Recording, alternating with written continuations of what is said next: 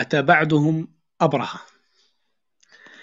ابرهة هذا يعتبر من الملوك الذي نالوا منه كثيرا، يعني حدث ولا حرج. حتى قال الدكتور محمد الحاج وهو أستاذ في جامعة الملك سعود، يقول: لقد ترك ابرهة في اليمن مآثر كبيرة تخلد إنجازاته التي حذا في حذوها ما قام به التبابعة اليمانية، ودليل ذلك حرصه على إعادة بناء سد مأرب وتوحيد المملكة اليمنية القديمة.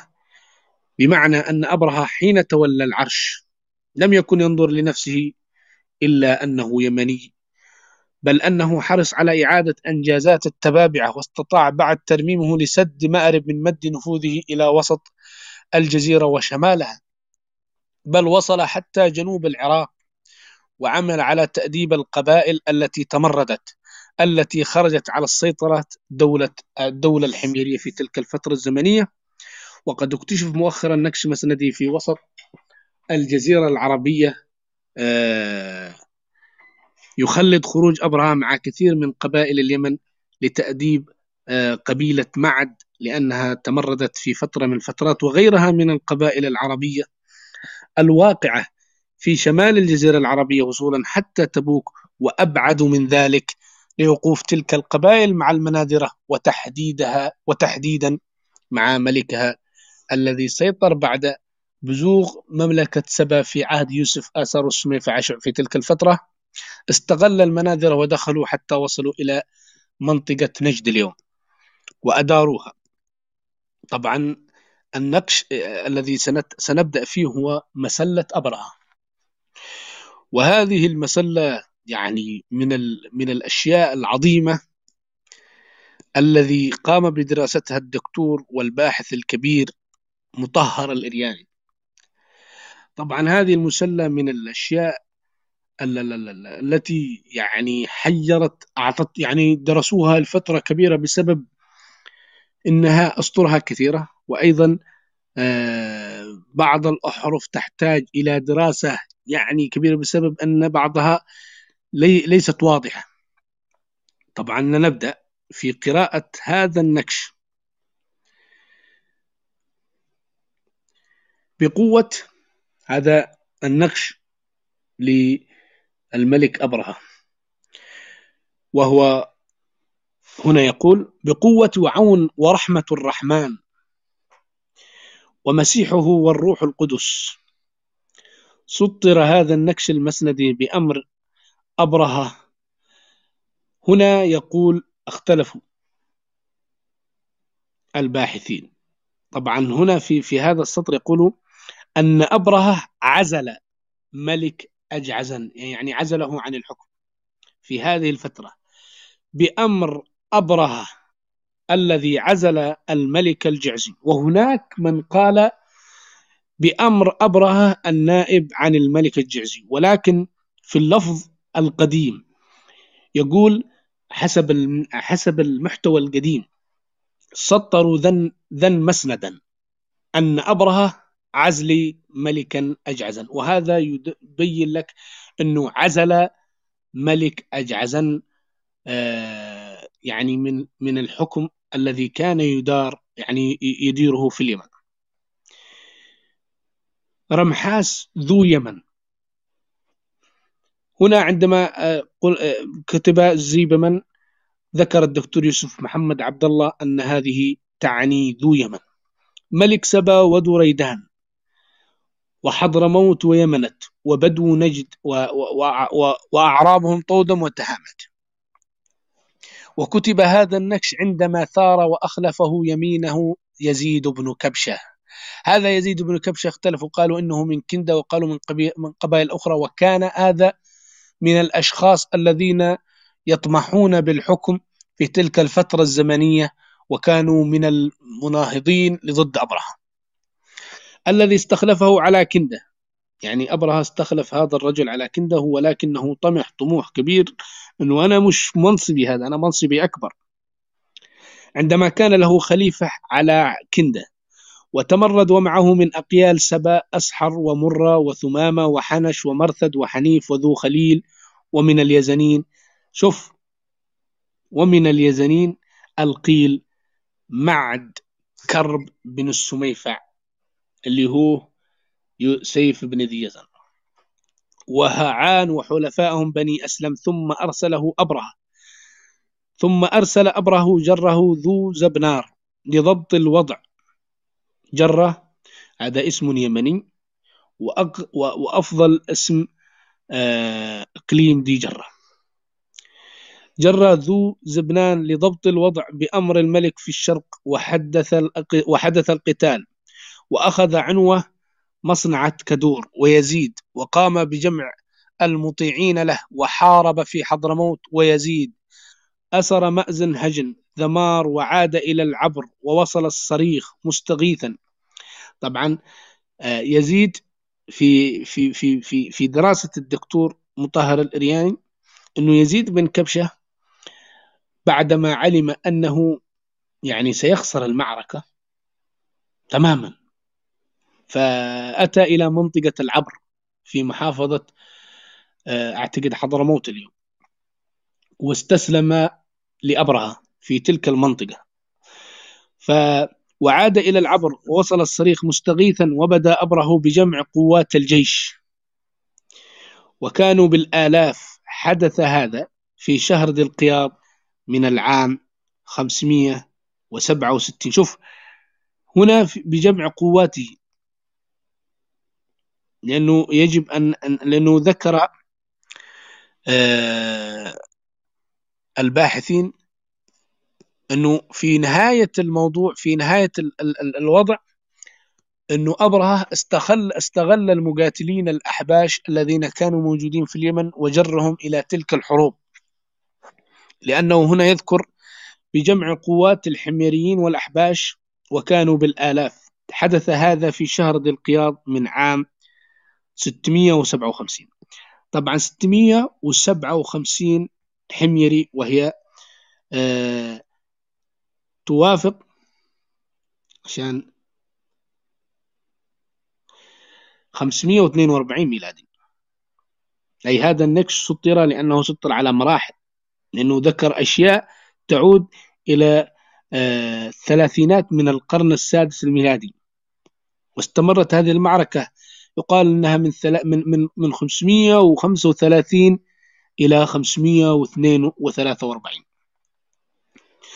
وكانوا بالآلاف. حدث هذا في شهر ذي القياض من العام 657 حميرية، وبدأوا واتجهوا نحو أراضي سبأ شمال صرواح على منطقة نبطا، سائرا نحو العبر. وعندما وصل نبط، وبعث أبرهة السرية من الجنود إلى كدور أعلى من لمد والحميريين ونائبيه وعودة ذي جدن، ووصل يزيد من منطقة نبط وتعهد ووضع يده أمام البعث. شوف، يزيد بن كبشة أتى أيضا إلى هذه المنطقة، وأيضا قدم أن الملك يغفر له على ما بدر منه.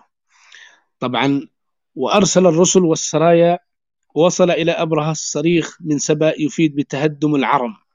العرم هو سد مارب، والحانط الاستنادي وخبشم، والمصارف والجدران. وحدث هذا بتاريخ ذو المذرة من العام 7. وبعد ذلك شوف العام 7 من إدارته، من إدارة أبرهة، أي من 35 ميلادي، 535 ميلادي. وبعد ذلك الخبر وصل خبر بقدوم الرسل، يعني بعدما أنهى هذه المهمة أرسل إليه بعض الرسل من البدو الذين لم يأتوا مع يزيد، ثم أنهم جميعهم عاهدوا ووضعوا أيديهم وقدموا الرهائن المرسلة للقوات التي أرسلت إلى كدور للمرابطة فيها، والأقيال الذين ثاروا. والملك أرسل الآن دعوة لقبائل سبا للاجتماع لإنقاذ السد. طبعا الأبرهة ما يهمش أي شيء، يهم السد، لأن السد يغذي جنتان كبيرتان موجودة.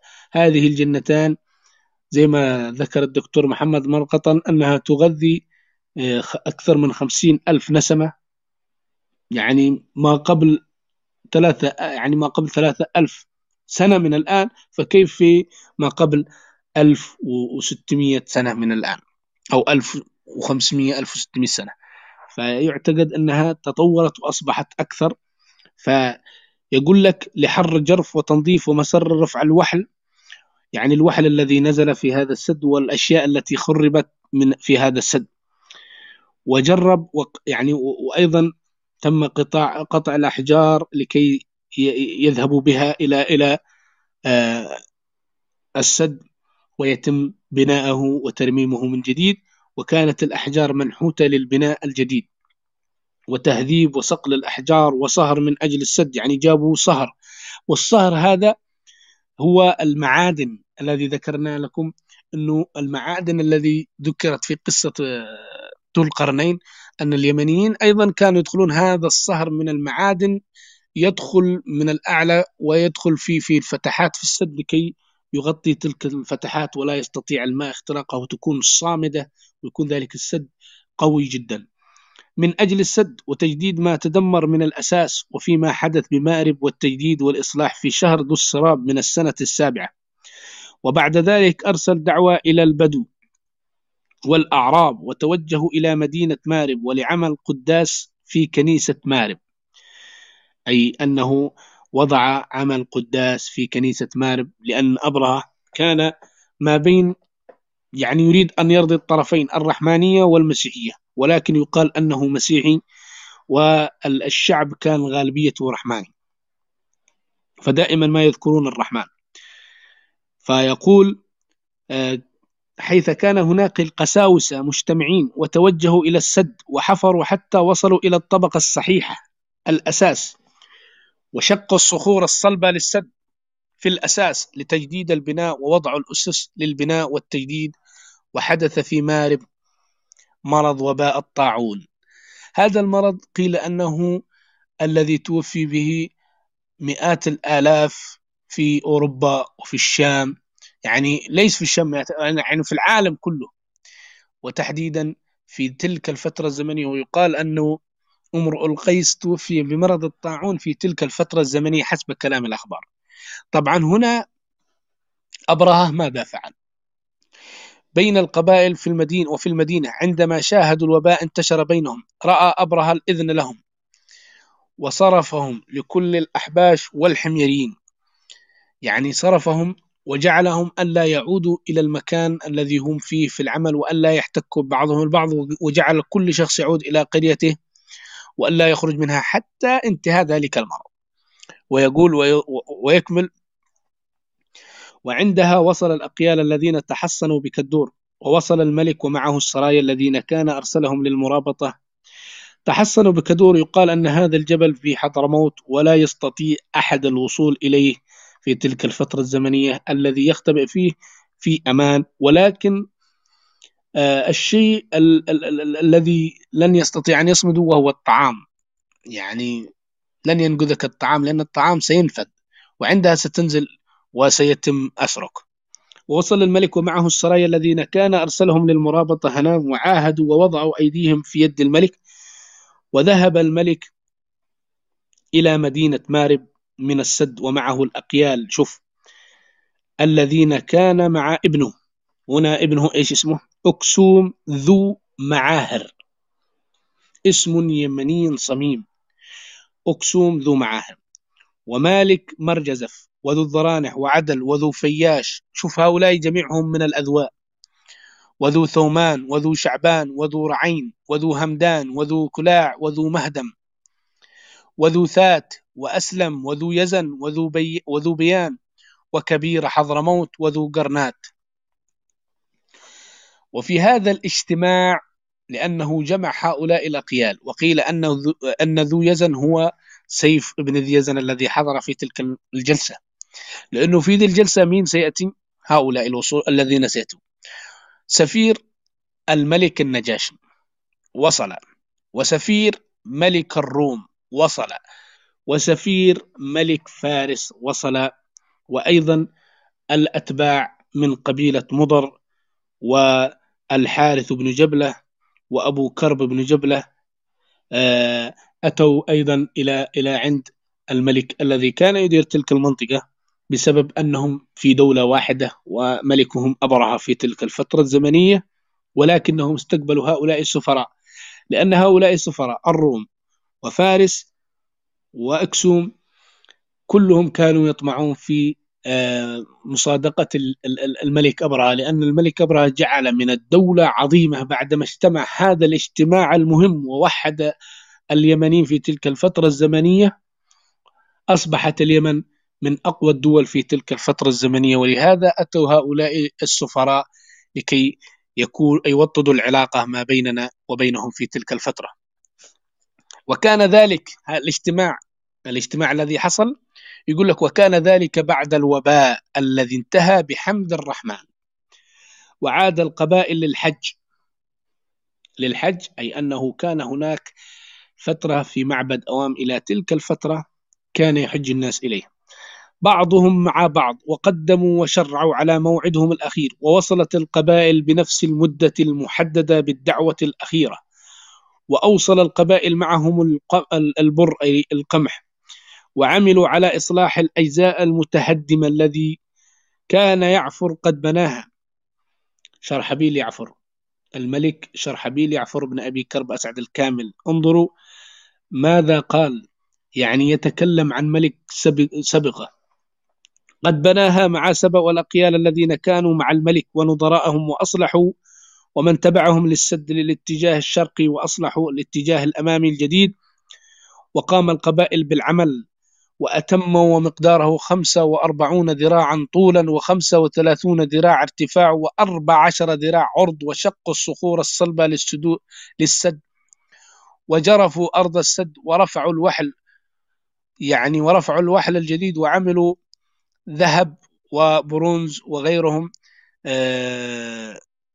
من المعادن في الفتحات من الأعلى صبوها غير القديمة، ونمروا المصرف، وكان من أنفق من يوم بداية مهمتهم. شوف حتى الأكل الذي أنفق على هؤلاء، شوف كم، وكان ما أنفق من بداية مهمتهم من قداس الكنيسة وعودتهم إلى السد 5806 مكيال من الدقيق، و16,000 من التمر من قناة يدعيل، وطبخوا 3000 ذبيحة بقر ومن قطعان الماشية الصغيرة، و307,000 رأس، و300 من الإبل وشراب وسقيا غربب وفصيم، و11,000 هناك خلل في النكش حلب وسقيا من التمر أي نبيذ، شربوا نبيذ أي الخمر حتى يعني استقر الدماغ، وأكملوا وعادوا بعد 58 يوما، وقفلوا عائدين ب11 شهرا في الشهر 11، وكان هذا النقش بشهر ذي المعين ل58 و600، يعني 543 هذا النقش. طبعا هذا النقش يعتبر من النقوش التي تحدثت عن عهد ابرهة. طبعا ابرهة بعدما قام بتجميع هؤلاء، المهمة الثانية ما هي؟ المهمة الثانية هو الذهاب إلى المناطق الجديدة، وهي التي في شمال الجزيرة العربية. طبعا هذا بير موريغان أو بير موريغان الموجود في المملكة العربية السعودية، وهو رقم 3. يقول: وكان هذا الكتاب على استعجال، يعني مستعجل النكش. الملك ابرهة ذو يمن، ملك سبا وذو ريدان، هذا حسب الدكتور يوسف محمد عبد الله عندما أقول ذو يمن. أما الباحثين الآخرين يقولون الملك ابرهة زي بمان، والدكتور يوسف محمد عبد الله قال ذو يمن. ملك سبا وذو ريدان وحضرموت يمنت وأعرابهم طودم وتهامت، سطروا هذا النكش يوم قفلوا عائدين من أرض معد، وذلك عندما أنقذوا أعراب معد من المنذر، وطردوا عمر بن المنذر، وأنقذوا كل أعراب معد. هذه المعركة يقول لك أنهم أنقذوا أعراب معد وهجر وخط وطي ويثرب وجذام. طبعا الآن بحدد لكم الجغرافيا. معد في نجد، وهجر البحرين، وخط قطر، وطي شمال الجزيرة العربية حائل وما حولها، ويثرب المدينة المنورة وما حولها، وجذام شمال الجزيرة العربية باتجاه، يقال أنها باتجاه العراق. هذه لأنه النقش يتكلم على أن أحد الملوك اليمنيين اللي هو ابرهة وضع أحد الأشخاص نائبا له، وهو عمر بن المنذر، لأنه خير الأخوة الذين في في في نجد من الحاكم الذي قالوا عمر بن المنذر، ووضعه عليهم، ولكن للأسف لم يكن كفوا بحكمهم، فتواصلوا مع الملك ابرهة، فخرج بنفسه وطرده حتى أوصله إلى الحيرة. طبعا لدينا هناك نقش آخر وهو RU 506 أيضا لأبرهة، يقول بقوة الرحمن ومسيحه. طبعا أنتم ما لاحظتوا أن في النقش الثاني الذي ذكرته موجود لأنه نائبا لملك أكسوم، لأنه أتى بعد النقش الأول. بقوة الرحمن ومسيحه الملك أبرهة ذو يمن، ملك سبأ وذو ريدان وحضرموت ويمنت وأعرابهم طودم وتهامت. كتب هذا النقش عندما غزا قبيلة معد في الغزوة الرابعة، يعني ما قبلها كانت 3 غزوات، بشهر ذو الثابة، عندما أفسدوا كل قبائل بني عامر. وبني عامر هم موجودين، ويقال أنهم بني عامر بن صعصعة الموجودين أيضا في نجد وما حولها. وأرسل الملك ابرهة القائد أبو جبر، قيل أن أبو جبر هذا من قضاعة، وقيل من مذحج، عندما أراد أن يجعله. وهذا أبو جبر في قصيدة من الأخبار أنه هو من، وهذه من قصص الأخبار التي لا نؤمن فيها كثيرا، أن هذا الملك، أن هذا أبو جبر هو من قام بتقييد زير سالم في فترة من الفترات، لكن لا وجود لها في النقوش، ولا نؤمن فيها حتى نجد أدلة أركيولوجية تتكلم عن هذا الموضوع. طبعا هو يتكلم أنه وصل إلى تلك المنطقة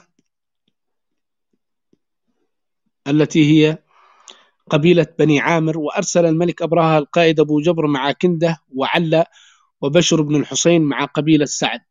وقبيلة سعد هي قبيلة سعد العشيرة المدحجية، وقبيلة مراد، وحضروا أمام الجيش ضد بني عامر، كل من كندة وعلا وبوادي ذو مرخ، ومراد وسعد بوادي ومنهل تربان، وذبحوا وأسروا وغنموا كثيرا. وحارب الملك في حلبان، هذه موجودة اليوم في جنوب السعودية، واقترب كظل معد وأخذ أسرى. وبعد ذلك قبيلة معد فوضت. هذا هو النقش الذي يتكلم أن قبيلة معد فوضت عمرو بن المنذر في الصلح، فضمنهم ابنه واستخلفه أبرهة حاكما على معد. ورجع أبرهة والجيش من حلبان بقوة الرحمن في شهر ذو الثابة من 662 الموافق ذو علان ذو الثابة ذو علان 662 حميرية الموافق في شهر سبتمبر، حسب ما ذكر لنا الباحث معمر الشرجبي ناقلا عن النقش الرسمي الذي يتحدث 547 ميلادي. هذا أحد النقوش التي تدل على أن أبرهة لم يحكم فقط اليمن أو المنطقة التي في اليمن، الذي يدعي البعض أنه كان يحكم اليمن، لا، بل كان يحكم جزيرة العرب بكلها، لم يحكم فقط اليمن إطلاقا. وهذا النقش يدل على ذلك الشيء. طبعا السد مارب يذكر لنا أحد النقوش التي تتكلم على سد مارب، وهو نقش يعني 2022 اسمه جي دي ان أو دي اي ال جي دي ان 2002.20. هو يتكلم عن هذا الملك. يقول: بقوة ونصر وعون الرحمن رب السماء ومسيحه. لم يقول في أي نكش وابنه المسيح إطلاقا، بل يقول ومسيحه.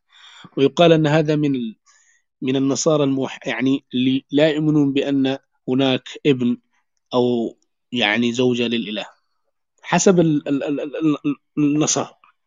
يقول: بقوة ونصر وعون الرحمن رب السماء ومسيحه جدد الملك ابرهة ذو يمن ملك سبا ودريدان وحضرموت ويمنت وأعرابهم طودم وتهامة بتجديد بناء الجدران الاستنادية للسد التي سبق وبناها الملك شرحبيل يعفر. يعني يذكر إنجازات ملك قبله، حيث قام ببنائه من الأساس على الصخرة حتى رأسه، وكان مقدار ما بناه 41 ذراع ارتفاع وطول، ويمتد باتجاه الردم 45 ذراع و14 ذراعا عرضا. وبناه أول شهر ذي الحلة سنة 8 من حكمه، وشيد تلك الأجزاء المبنية بالأحجار المنحوتة والقضاض والمباني أكملها جميعها، وتلا نكشهم على العمل على السد أمام المعقام. مؤرخ هذا النكش بشهر ذو الحلة الآخر من العام 658 أي 643.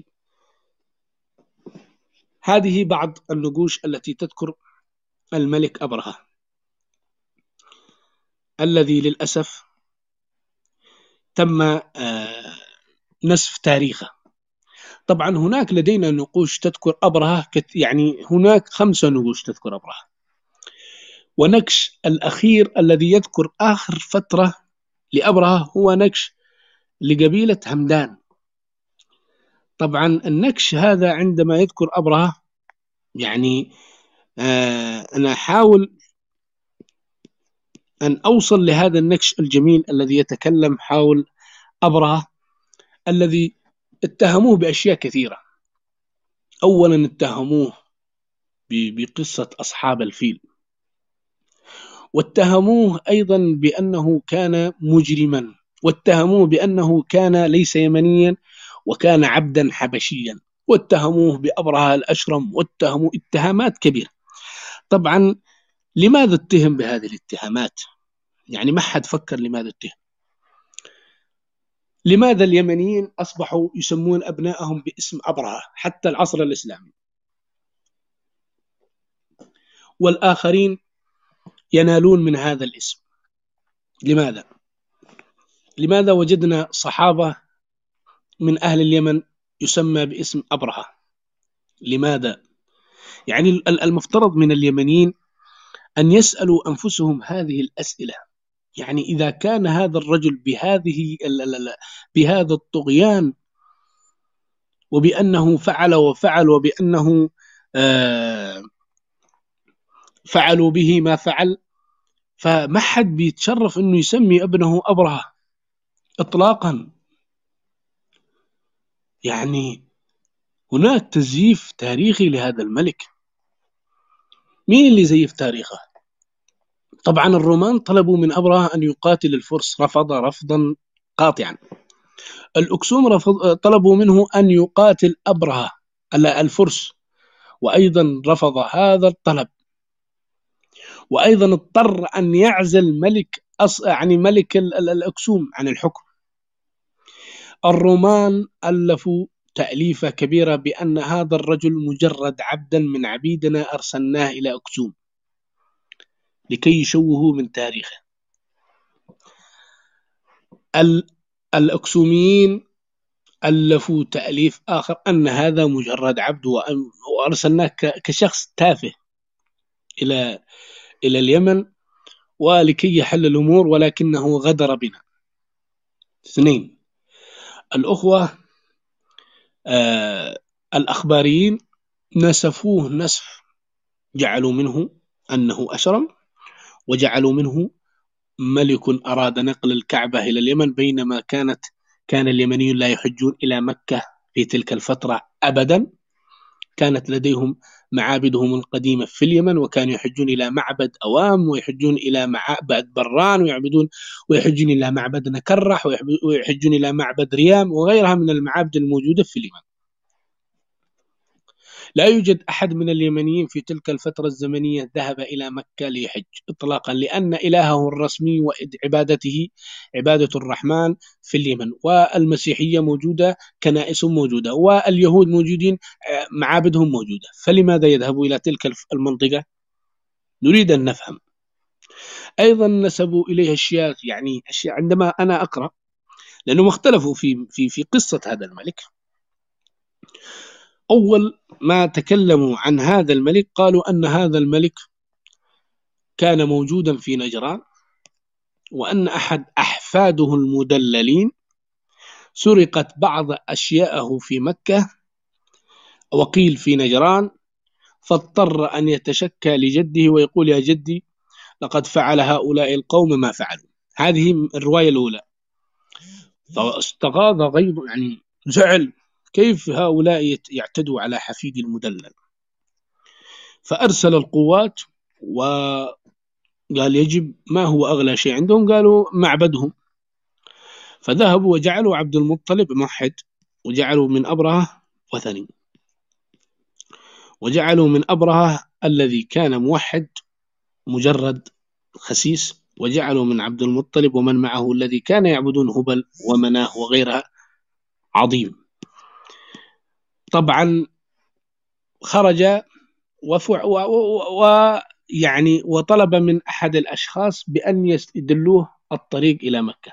تخيل رجل وصل إلى تخوم الشام وتخوم العراق لا يعرف طريق مكة، ووصل إلى المدينة، ووصل إلى نجد، وصل إلى مناطق أبعد من مكة، لا يعرف طريق مكة. ملك يحكم ومعاه من المستشارين، يعني ومعاه من الجيوش التي تعرف الجزيرة العربية متر متر، لا يعرف طريق مكة. هذه من الأشياء الساذجة التي انطلت علينا. أيضا الشيء الآخر أنه هذا الملك، الدليل الآخر للملك أن أحدا من أبناء مكة جاء وتبول، أعزكم الله، في الكعبة التي قيل أنه شيدها في صنعاء وهي كنيسة. فغضب ملك أكسوم وقال، أرسل له أنه وصلني أنهم فعلوا وفعلوا، فعليك أن تذهب. هذه الرواية الثانية. فخرج أبرهة وحصل ما حصل. الرواية الثالثة أن ابرهة لم يخرج أبدا من اليمن، وأنه أرسل أحد القادة وحصل ما حصل. الرواية الرابعة أن عائشة رضي الله عنها، يعني كذبوا على عائشة رضي الله عنها، أنها رأت السائق والراكب للفيل يشحتان في مكة.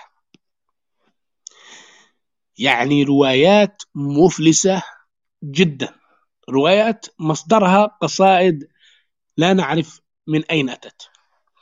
طبعا لماذا استغاضوا من هذا الملك؟ لأنه أعادهم إلى المملكة التي كانت تحكمهم في تلك الفترة الزمنية، وكان قاسي.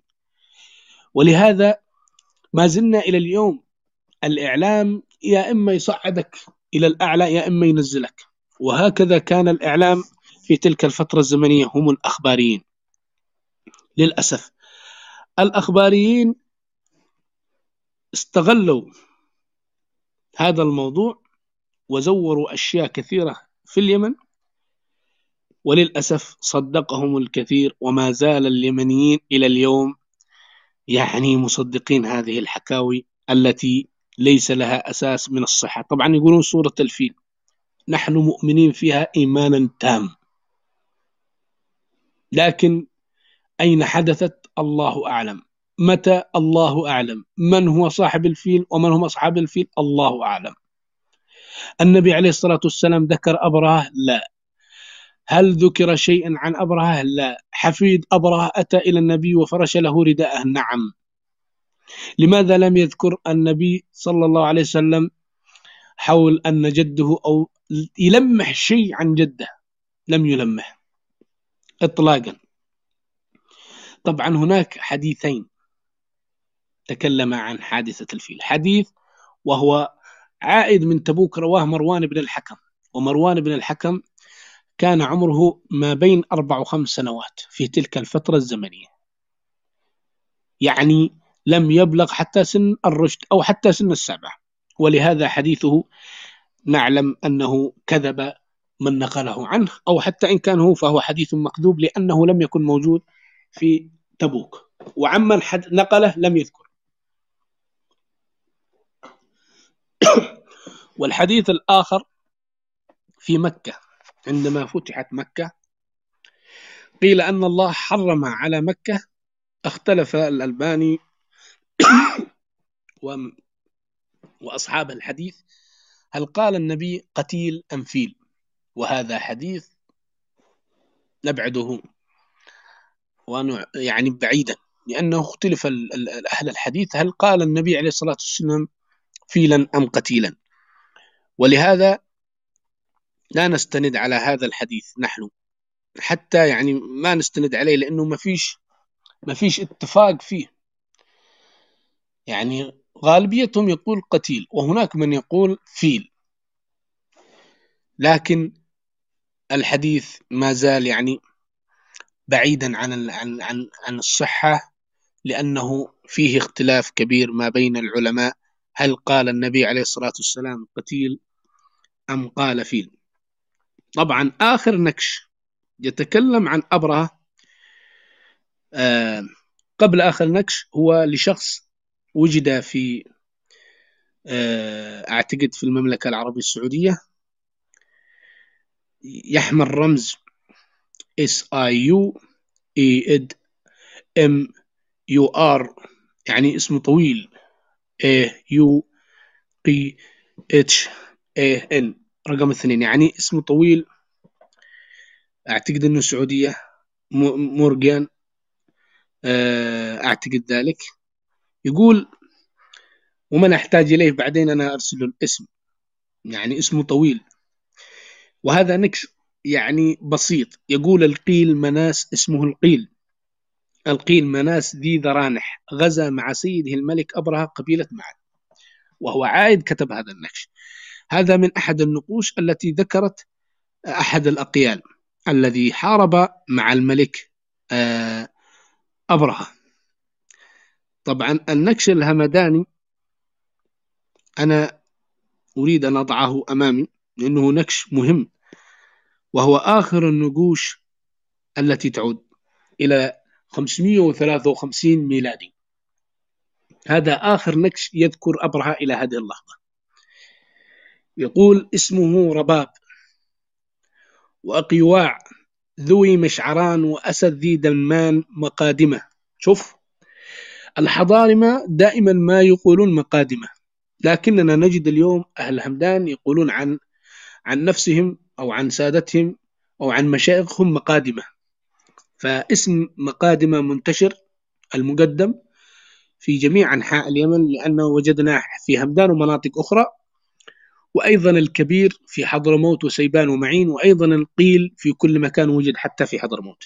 فالأسماء الألقاب هذه منتشرة، لا أحد يحصرها في منطقة. مقادمة وكبار قبائل همدان ومعسكرهم تريم بأنهم قاموا برفع الوحل والمخلفات من سد مأرب مع قبائلهم حاشد وبكيل وأعراب سفلان وصدان وأسكران وبعون. عندما يقول وأعراب أي الأشخاص أو القبائل التي لا تسكن بالمدن المسورة يعني مدن خارج في القرى. وبعون عندما نقول اليوم القرويين يعني ساكنين القرى مش من أهل المدينة. وبعون سادتهم عبية ونمران ومرتد إيل أهل همدان وساران، وليمنحهم الرحمن حياة كريمة وليرضى عنهم وليسمع الرحمن. شوف التوحيد الموجود، شوف التوحيد. وليسمع الرحمن رب السماء والأرض دعاءهم. وبعون سيدهم الملك ابرهة ملك سبا ودريدان وحضرموت ويمنت وأعرابهم طودم وتهامت. طبعا عندما يقول وأعرابهم هي نجد وما حولها كل المنطقة. وطودم هي الحجاز من ما بعد نجران اللي الباحة حتى وصولا إلى آخر نمط في جبلي في الحجاز. وتهامة هي موجود من باب المندب أو من تلك المنطقة التي تطل على بحر خليج عدن حتى خليج العقبة. يقول لك ويمنت وأعرابهم طودم وتهامة باسم الرحمن المالك. يا أخي لم نجد يعني نقوش بهذه الإيمان الكبير اللي فيهم. حتى النبي عليه الصلاة والسلام قال إنك يا معاذ ستأتي إلى قوم من أهل كتاب، هؤلاء إلى قيال أجدادنا. الذي يدعي البعض أنهم كانوا وثنيين في تلك الفترة الزمنية وأنهم في عصر الجاهلية كانوا موحدين يعني إلى حد النخاع. تاريخ شهر ذي المهلة ل68 و600 سلام وسلام، أي سلام للملك وسلام لمن كتب ولمن شارك ولمن قام بهذا العمل. عام 668 حميرية يقابل عام 553 ميلادية، وهذا النكش يعتبر آخر نكش يذكر ابرهة يعني وصل إلى الباحثين أو درسوه، فيعتبر من النقوش المهمة. الرمز هذا النكش عشان يكون يعني معروف، هو قام بدراسته البرتجام وصنفه إلى تصنيفات. جي ايه 547، لا هو بدايته جي ايه 544، جي ايه 545، جي ايه 546، جي ايه 547. يعني البرتجام، هذه نقوش البرتجام. عندما نقول جي ايه أي البرتجام، فهذه النقوش تعود إلى البرتجام وصنفها لأنها وجدت كمقطوعات فقام بوضعها ودراستها ونقلها. فهذا تاريخ ابرهة العظيم ويوسف آثار العظيم والسميفة عاشوع العظيم، الذي انخدع يوسف السميفة عاشوع في بداية في منتصف حياته مثل ما ينخدع الكثير، ولكنه عاد. ولكن هذه رسالة للأحفاد أنه عندما تنفصل أو تبتعد عن أخيك ستنتهي، وهذا ما حدث. حتى أنه عندما كنا ندرس هذه يعني نبحث في هذه الأمور وندرسها ونقرأها، يعني شبهناها إلى التاريخ الذي حصل في العصور الإسلامية لليمن، والذي حصل في فترات قريبة، والذي حصل في فترات السلاطنة، والذي حصل كيف دخل العثمانيين، والذي حصل كيف دخلت بريطانيا، والذي حصل كيف أرادت البرتغال الدخول وتم طردها، والذي حصل وحصل وحصل، والذي حصل كيف دخل الروسيين إلى اليمن، والذي حصلت أشياء كثيرة. وهو عندما يتشتت ويتمزق النسيج الاجتماعي اليمني السياسي أو قادة القوم في اليمن، يسهل دخول أي دولة أو أي احتلال خارجي. ولم تخرج بريطانيا، ولم يخرج العثمانيين، ولم يخرج البرتغال إلا بعدما اتحد الصوت اليمني. عندما اتحد الصوت اليمني انتهى كل شيء. اتحد الصوت اليمني أنهينا الدولة السلالية في اليمن. اتحد الصوت اليمني تم إخراج بريطانيا من عدن. اجتمع أهل اللي في الجنوب مع الشمال، اللي في الشرق مع الغرب. اتحد اليمنيين، وصل من همدان ومن مذحج مع أخوانهم في حضرموت ومن جميع المناطق الحميرية في قتال في الشحر.